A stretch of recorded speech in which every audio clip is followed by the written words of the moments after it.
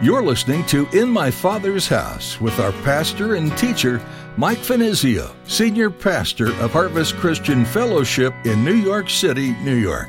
In my Father's house, there's a place for me. In my Father's house, where I long to be. Oh, my heart will not be troubled. I remember what you said. You'll return that I might live in my Father's house. I personally believe, and I've been praying to that end, I'm sure you have been as well, that this health crisis is going to come to an end, and we're going to get back to, the way that it once was. And we're trusting that God is going to use us in greater ways, and we're going to experience God's blessing in new ways, right? We have the prospect of all of those things. So we need to make sure that we're right with the Lord, that we've moved into the center of God's will for our lives so that we can experience His best. Do you ever struggle with doubt when you feel like God just isn't blessing you and working in your life in the way you think He should? Many of us find ourselves at that place at some point in our Christian journey. But as Pastor Mike will point out in today's message, as quick as we are to question God and wonder why He's not coming through, how often do we take that opportunity to evaluate our own hearts and determine whether our focus is on our own will more than His? Now here's Pastor Mike in the book of 1 Samuel chapter 7 as he begins his message, Prepare Your Heart for the Lord. I remember what you said. You return that I might live in my Father's house.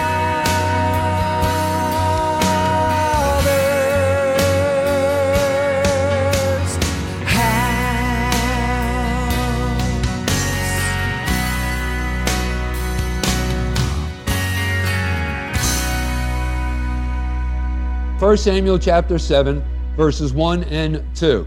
Then the men of Kirjath-Jearim came and took the ark of the Lord, that is the ark of the covenant, and brought it into the house of Abinadab on the hill, and consecrated Eleazar his son to keep the ark of the Lord. And so it was that the ark remained in Kirjath-Jearim a long time. It was there for 20 years. And some 20 years, it wasn't actually until King David brought the Ark of the Covenant back into the city of Jerusalem. And we'll get into that text of Scripture as we continue through our studies here in the book of 1 Samuel. But then also notice, and I think that this is significant, and all the house of Israel lamented after the Lord. And the reason why all of Israel lamented after the Lord was because at that time, the cities that they occupied lied in ruin. Their armies had been defeated, and they were under Philistine domination. All of which because they weren't right with God. And that's always the result. Because of the fact that they weren't right with God, they suffered these consequences. Okay, so after the destruction of Shiloh, remember we talked about this last time, by the Philistines, where the tabernacle was located. Remember at that time, the tabernacle was located there in the city of Shiloh. Samuel returned to Ramah, his town of birth, and was not at any time invited to resume his priestly functions at Nob, which was only a few miles from his home town, when the tabernacle was relocated there. Remember last time we talked about this, anticipating the Philistines pillaging the city there at Shiloh. The priest removed all of the sacred items, the tabernacle, and they set it up at that location there in Nob. And we're told that in 1 Samuel chapters 21 and 22.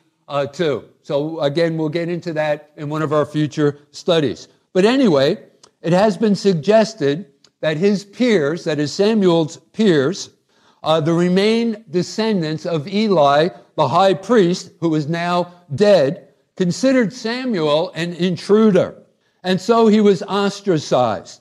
I think it had something to do with genealogies.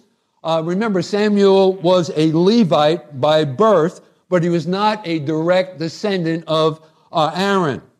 And so it appears here in this chapter, Samuel moved more towards the role of a judge, which is he's referred to in that way. Notice in verses 6 here in chapter 7, verses 15 and 17. And that's the way that he's recommended to us here in this chapter. More or less a judge, then was he a priest.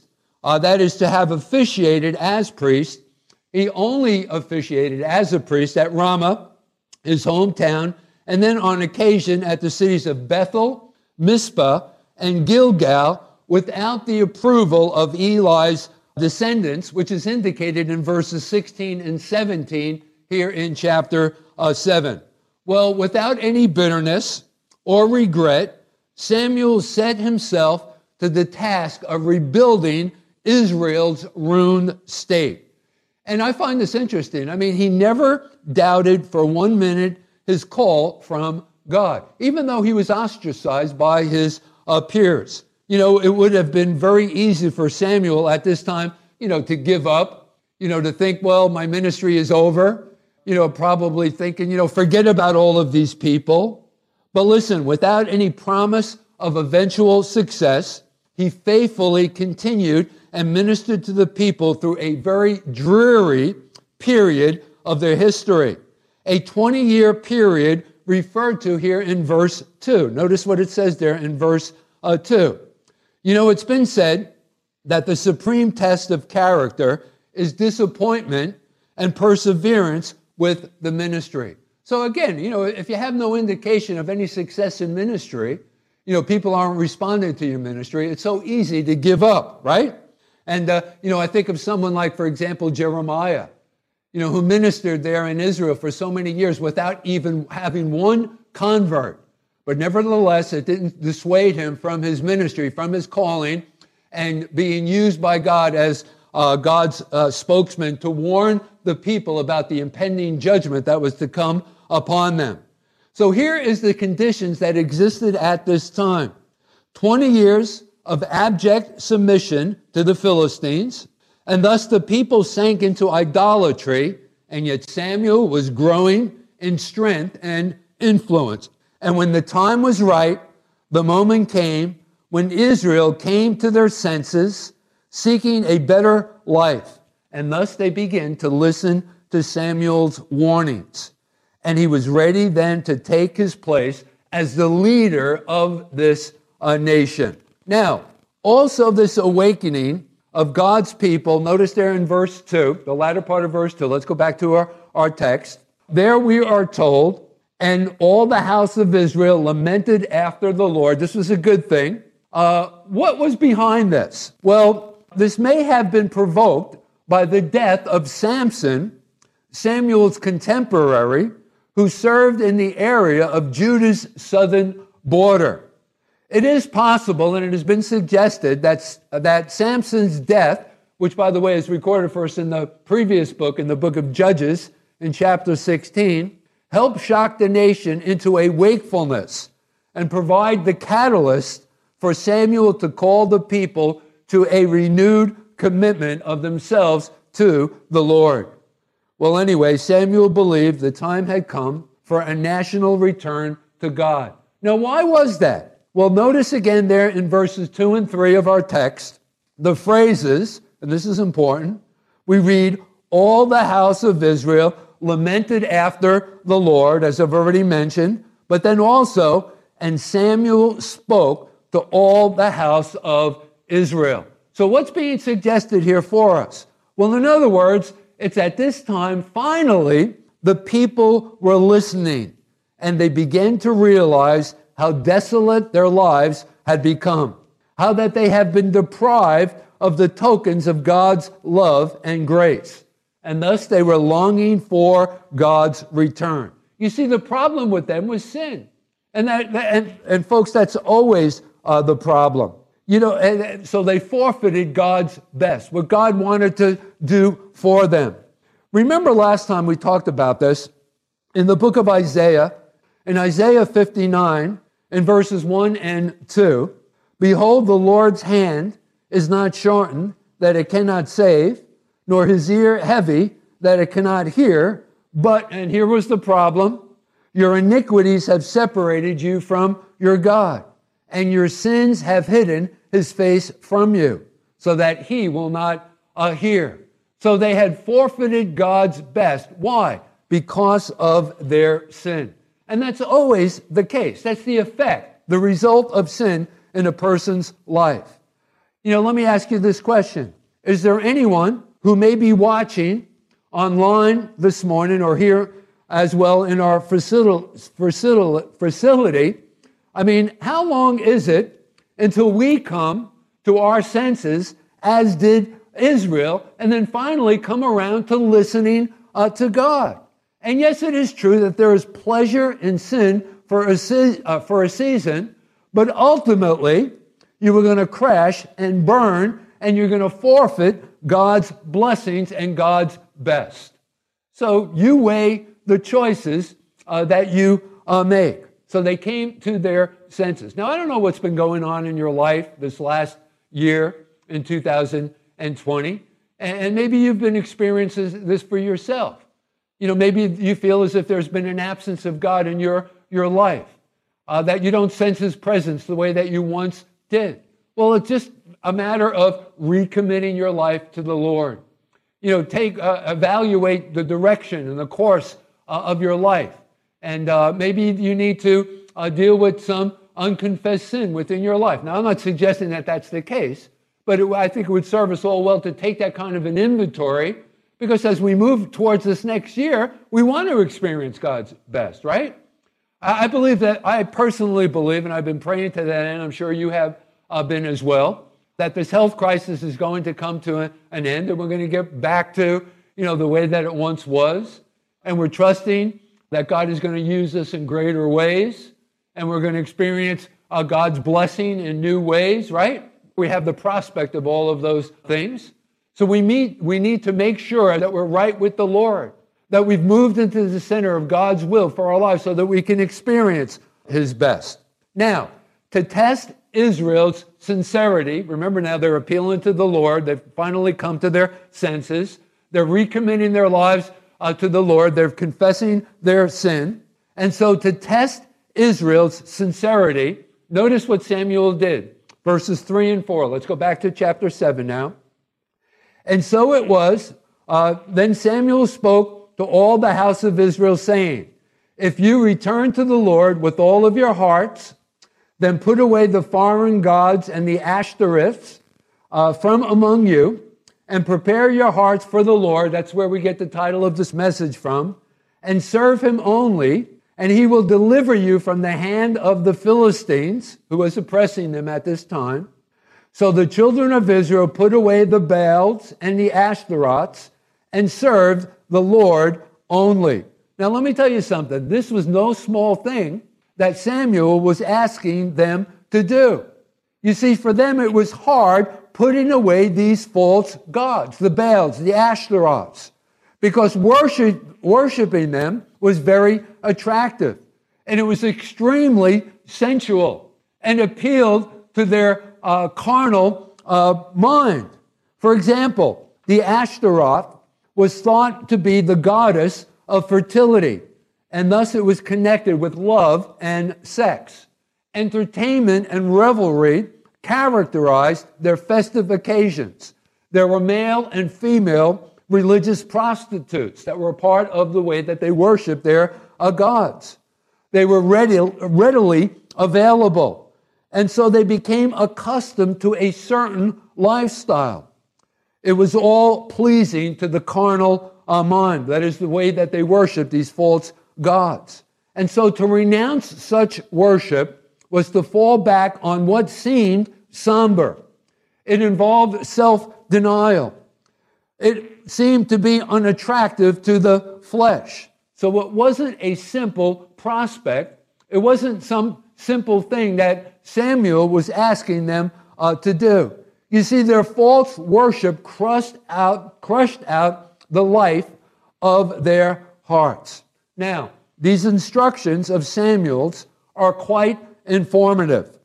And let's consider them in this way.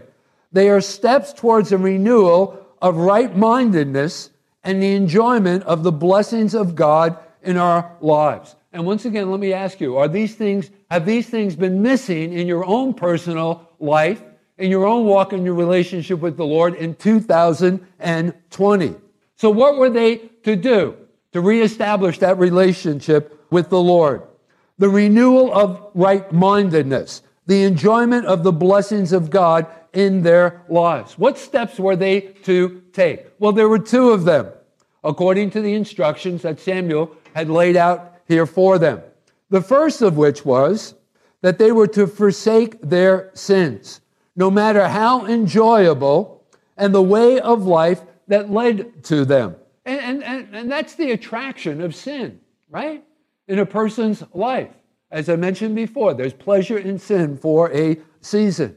So what do we need to do? And this, it sort of becomes a pattern, and those kinds of sinful patterns are extremely hard to break when we've given ourselves to those things over an extended period of time.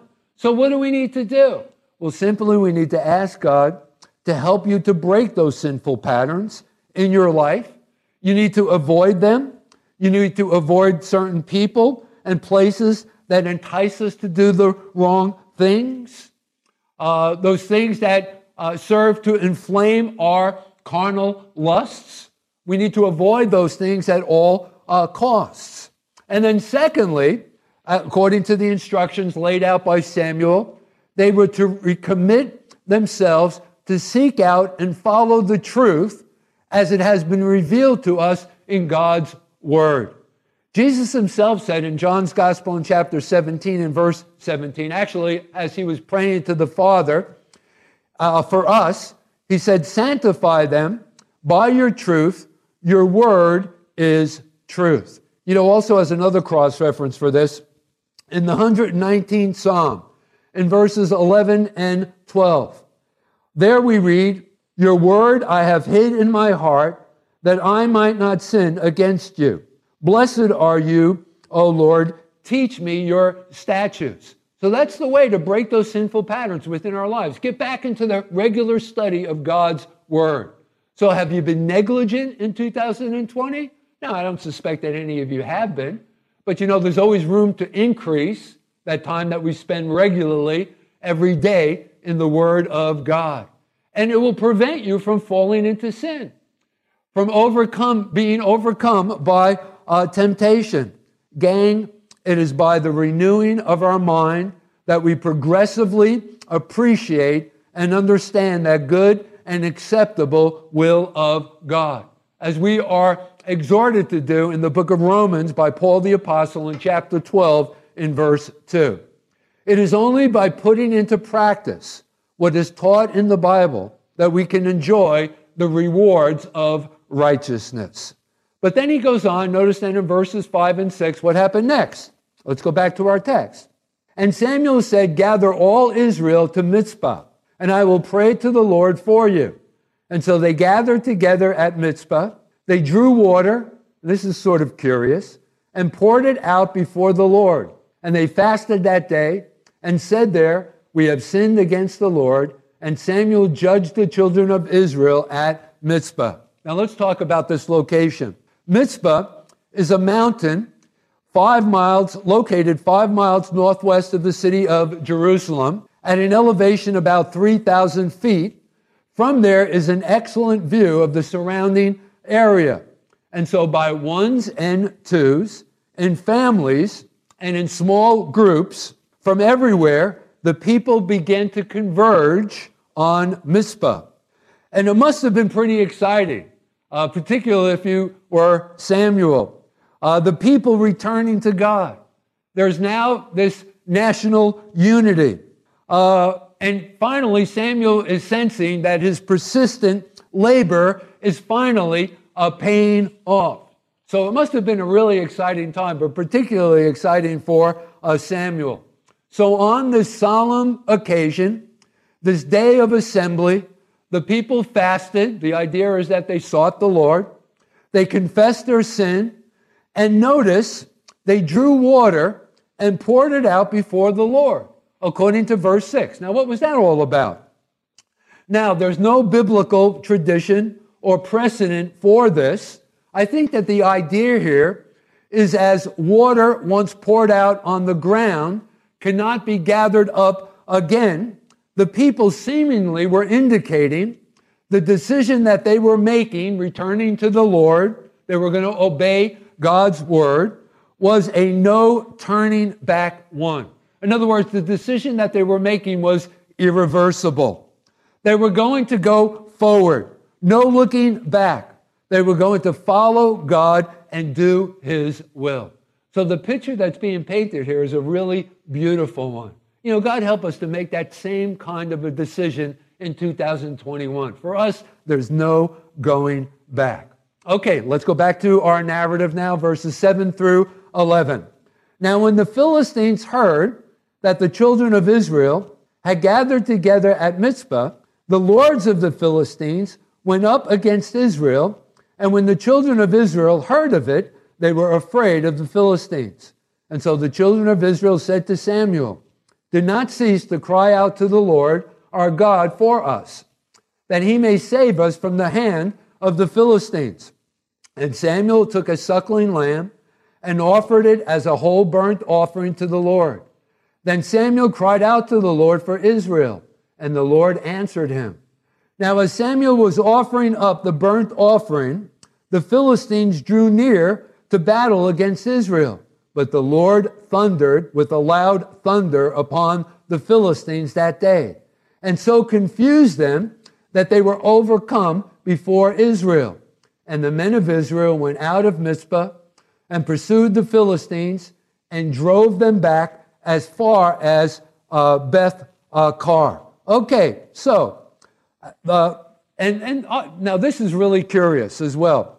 The last thing that Israel would have expected was their being attacked by the Philistines, that is, as they were rededicating their lives to the Lord.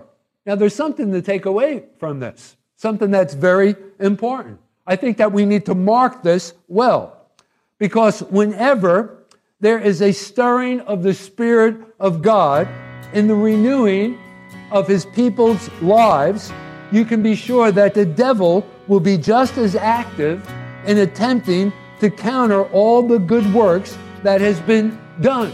You can be sure when you make that kind of a commitment, when you're going to sell out, when you finally come to your senses, you rededicate yourself to the Lord, you confess your sin, you can be sure that the devil is going to be right behind you, right?